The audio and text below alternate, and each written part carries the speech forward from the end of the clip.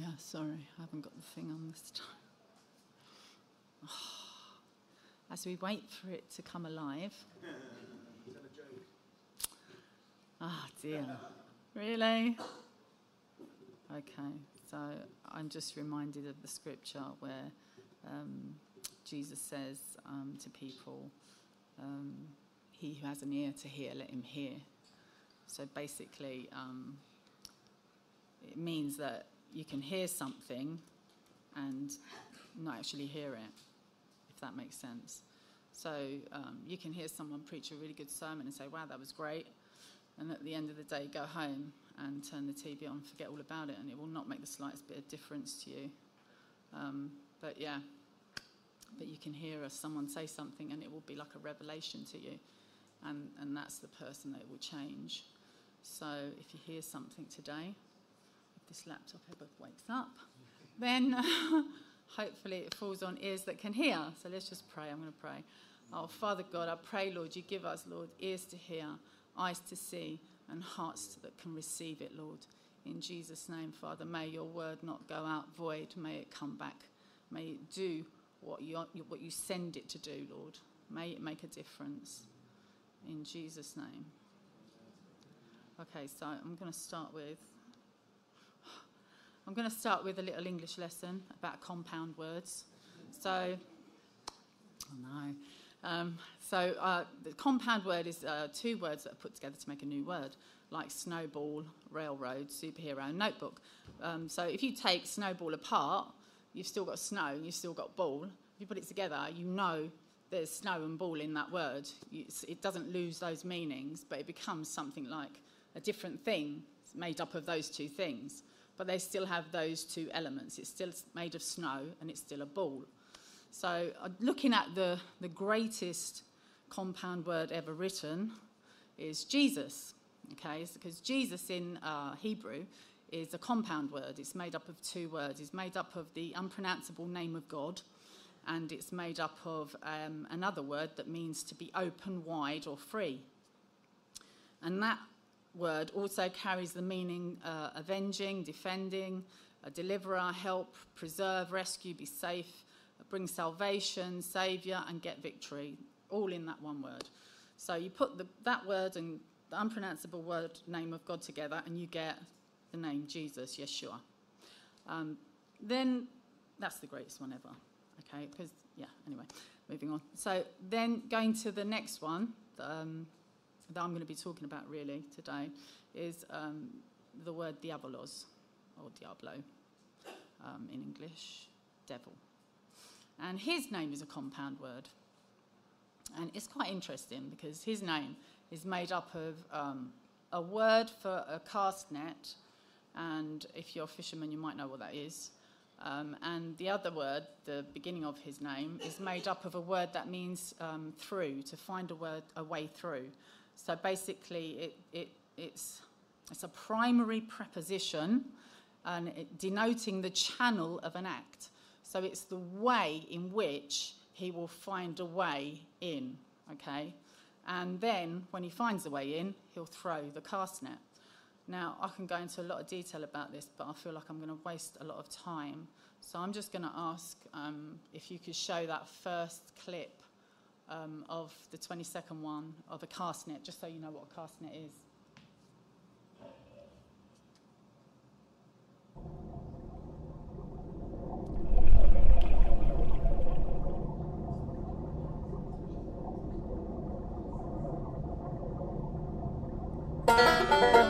Subscribe now.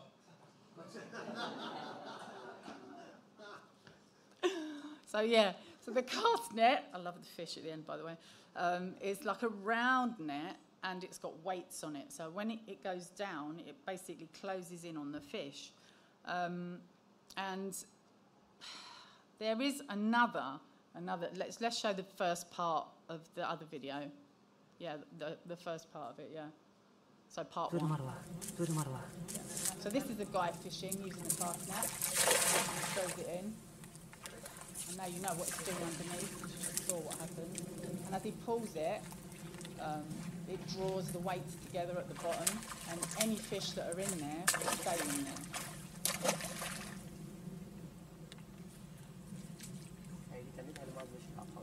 And মাঝে he'll ভাবে keep উঠবে pulling it and ওটা pulling it. Slowly, slowly.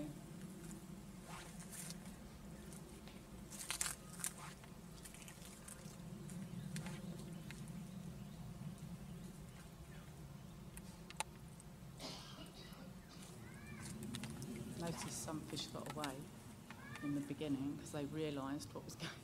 There was something dodgy going on. আস্তে আস্তে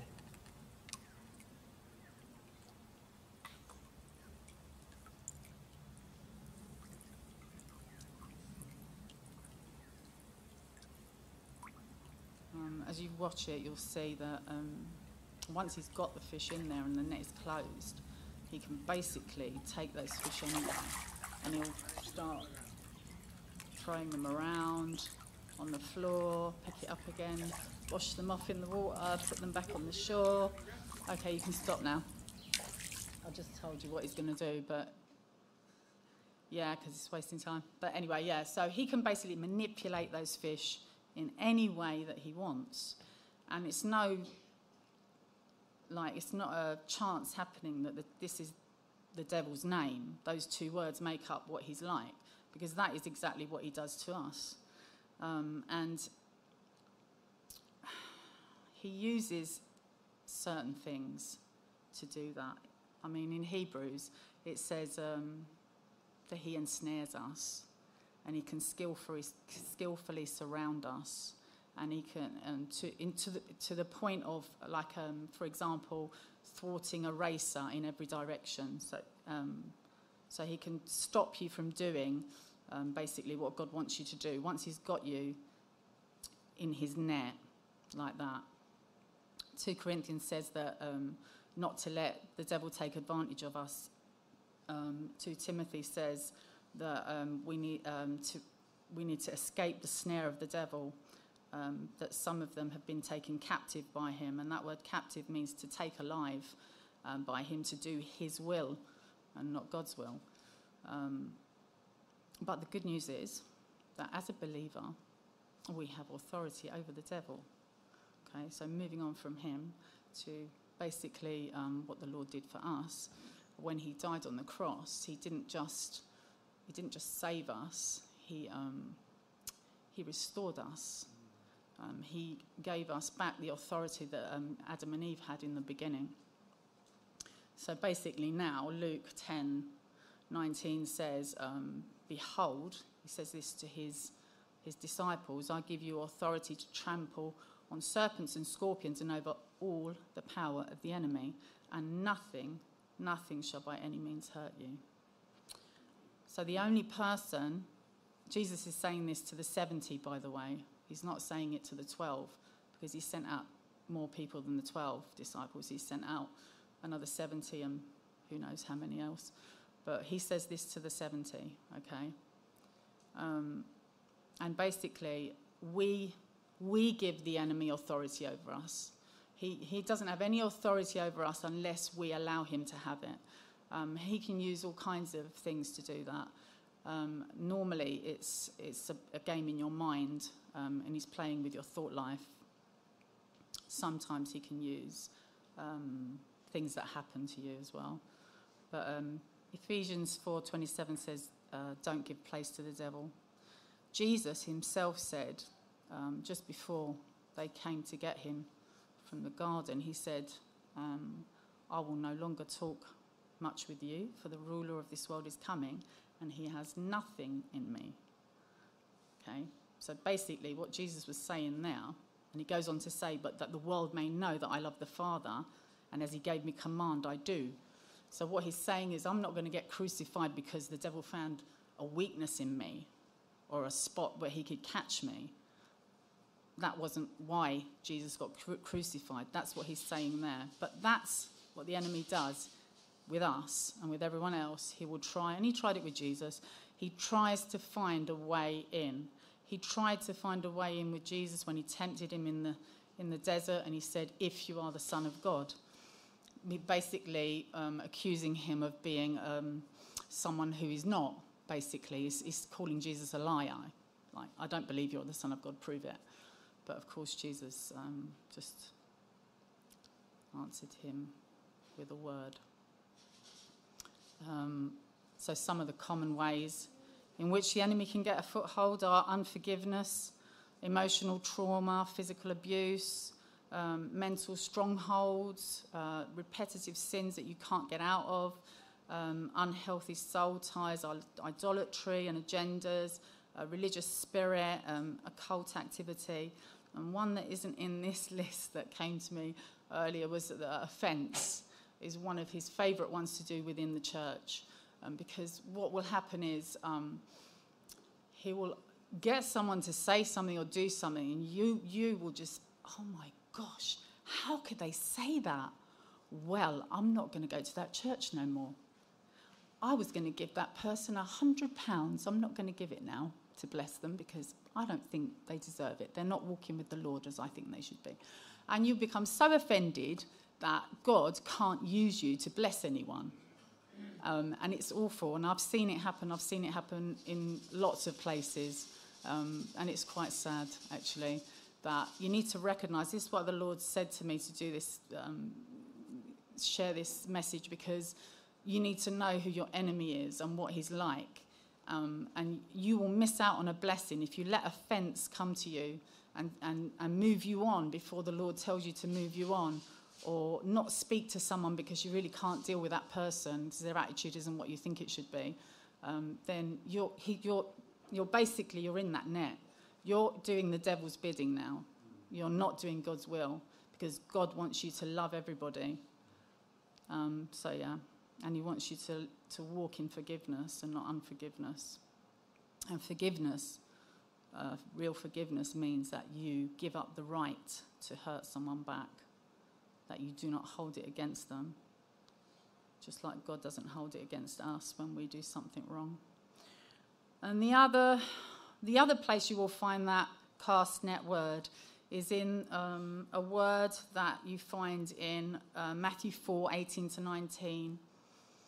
And it says, Jesus was walking by the Sea of Galilee, and he saw two brothers, Simon called Peter and Andrew his brother, and he saw them casting a net into the sea, for they were fishermen.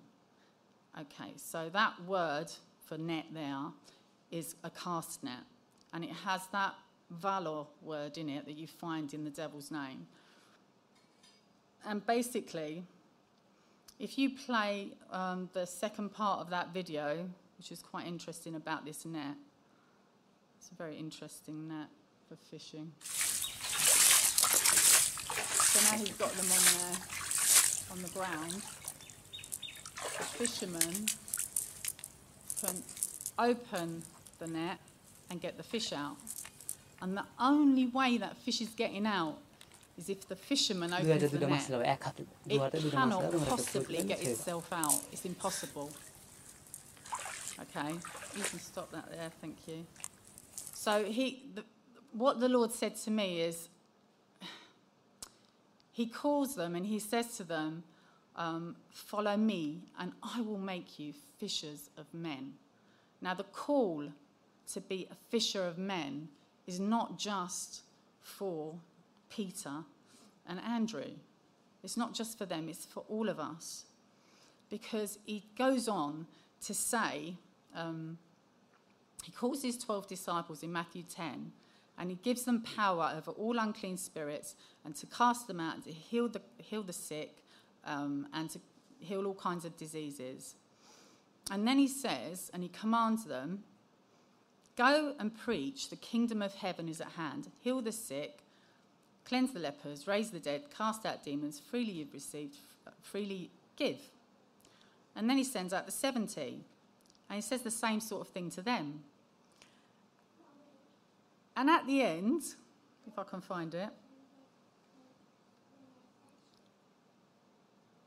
there you go, Matthew 28:19-20, he says, go and make disciples of all nations, baptizing in the name of the Father, the Son, and the Holy Spirit, teaching them to observe all things that I have commanded you.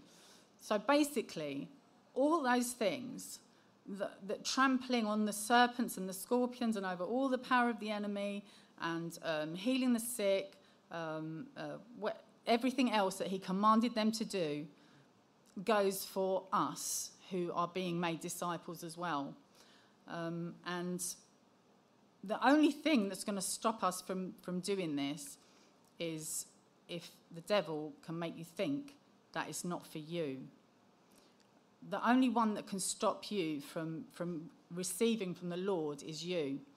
And if there are things that you want, that you desire, like gifts of healing, gifts of words of prophecy and what have you, and you're struggling to get it, it's only because the enemy has made you think that you can't have it.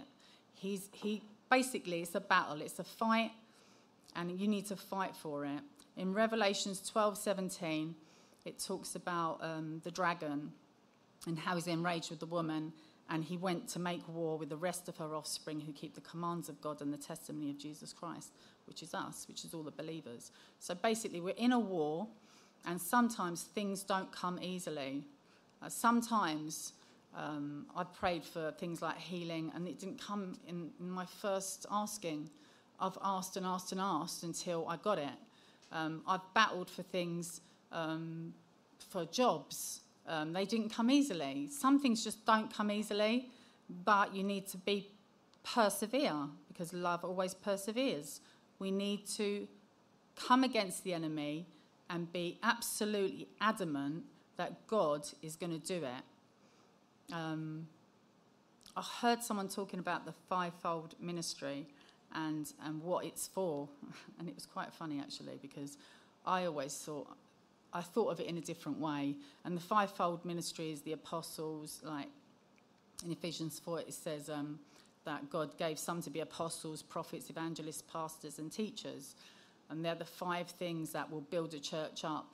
But those people are not in the church so that they can be put on a pedestal and people just go, yeah, they're so great. No, those people are in the church to build the church up so they can be like that.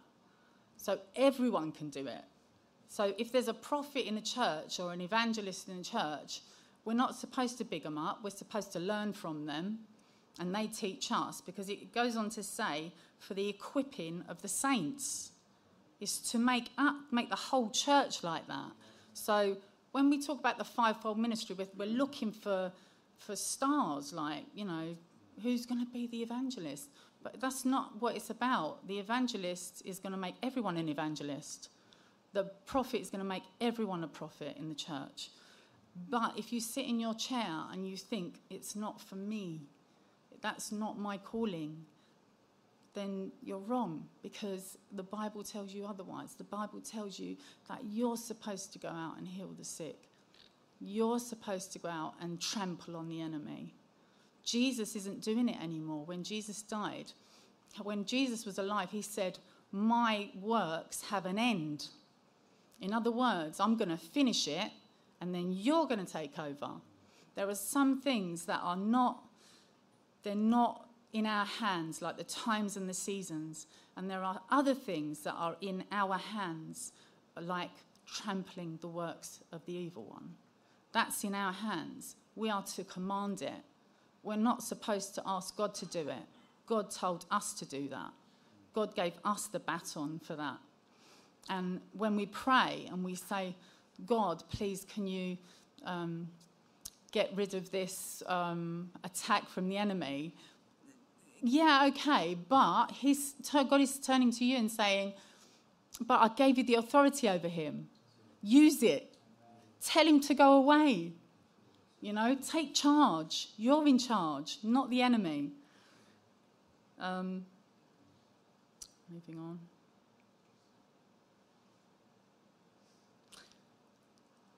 There is the story of the fig tree, and where Jesus withers the fig tree.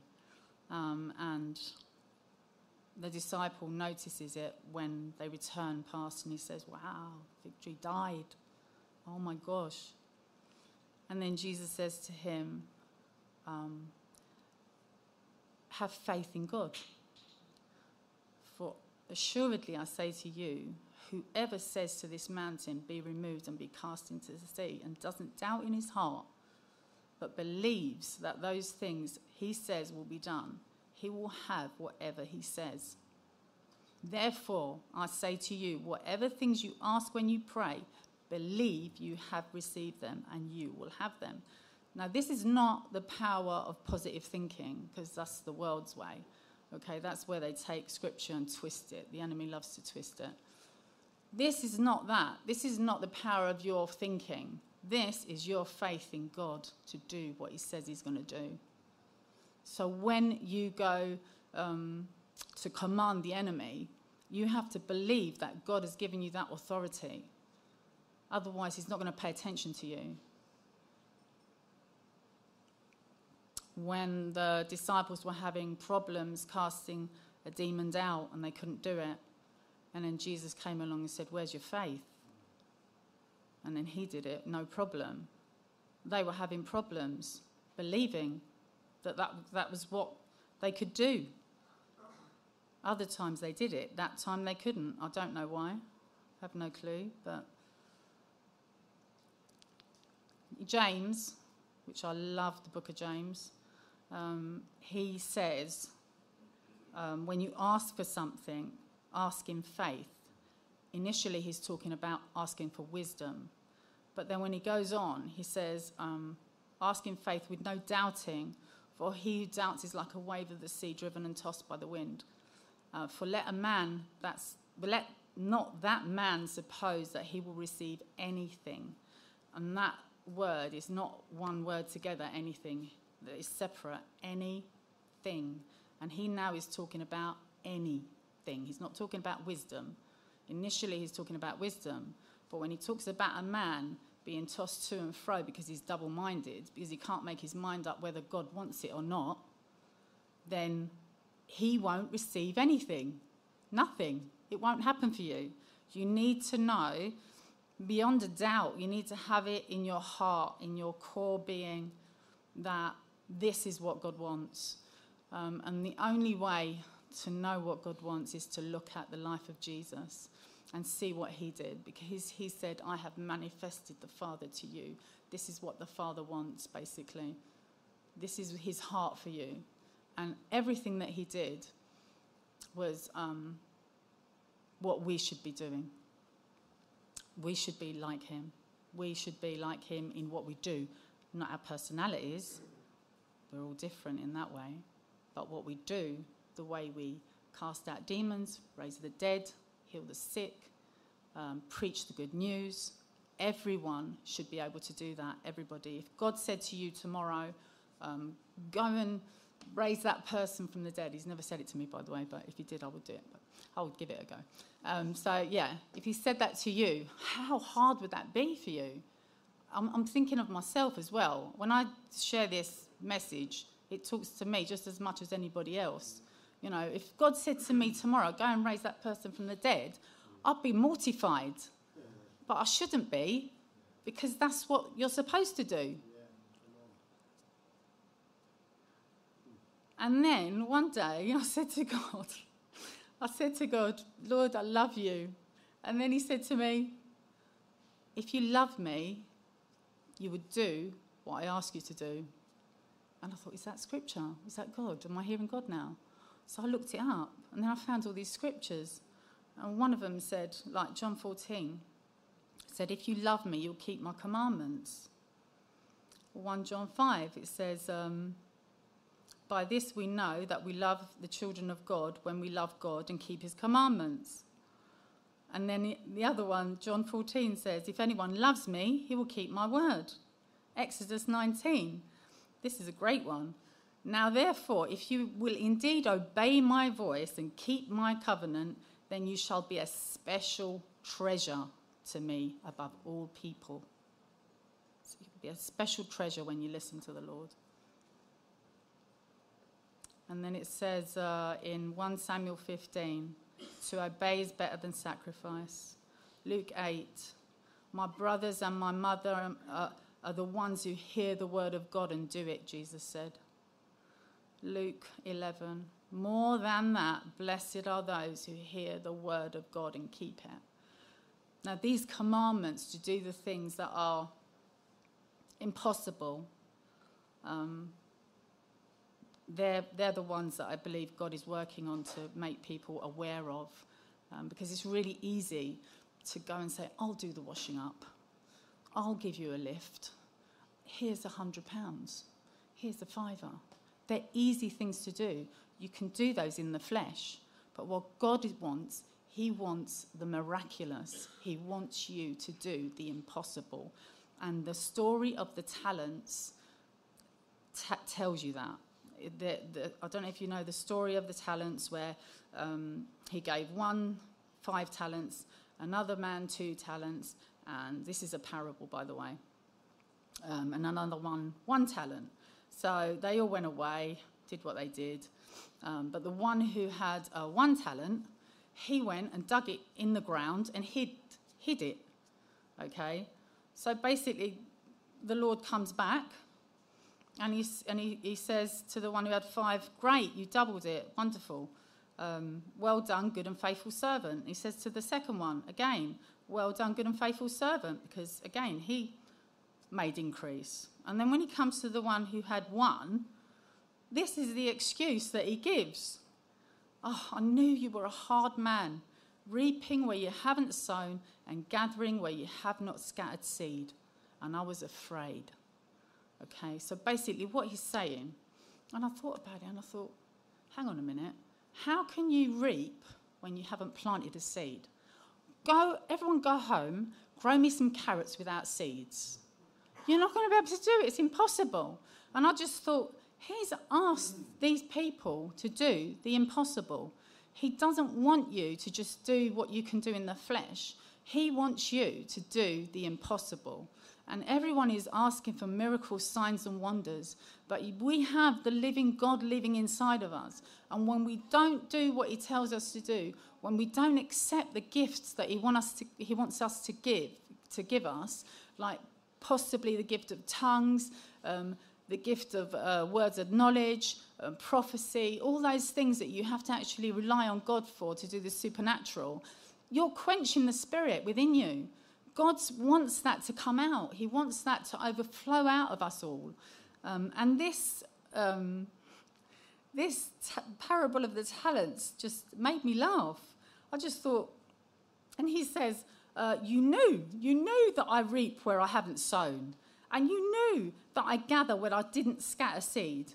So why didn't you just put it in the bank and make some interest on it? So, because some people won't even move in it within the church, within the bank. The bank represents the church. Some people won't even move in the miraculous and these things of the Spirit within the church. And so he's not happy with him, okay? I won't read on, but he's not happy with him. You can read it when you go home. I really, truly believe that God wants to move in these things. He really does. And it's just us. It's us who are struggling. Oh, but you know what? I don't think I can do it. Jesus never said that to anyone. He never said you can't do it. And God will never say to you, you can't do it. He'll always say you can. He'll always say, try it, go for it, I'm with you. It's not you that does it, it's me, God says. You just have to be obedient. Oh my gosh, be obedient. If you love me, be obedient. Be obedient. Do what I tell you to do, even though you know it's impossible. We have to try. We have to do it. The church, believe it, is waking up. Many years ago, the Lord said to me, I read the book God's Generals, and in it, it's all about the massive evangelists that used to do all these big miracles and stuff. And God said to me, there are going to be people like that all over the place. And that was years ago he said it to me. And then I started to see people like Todd White and all these other people teaching people to do it, teaching people to go out and do these things on the streets. And I see it coming to pass. But at us here now, hearing this message, God is telling all of us, including me, okay, not just you, but me too, this is what he wants. This is what he wants us to do. I think, you know what, I'm gonna stop it there. I've missed loads out, but I didn't want to go on for very long because I wanted, I talked for way too long last time, way too long. And I thought, you know what, I shortened it a lot. And I just wanted us to just worship God and have extra time to worship God.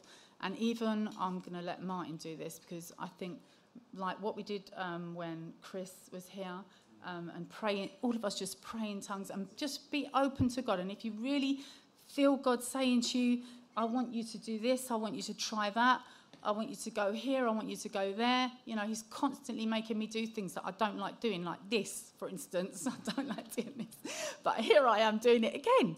And I just think I can't say no, because he's given me things to say. If I had nothing to say, I might say no, but he's given me a lot to say. So, you know, if you feel God telling you to do something that's out of your comfort zone, get out of your comfort zone and do it. Amen.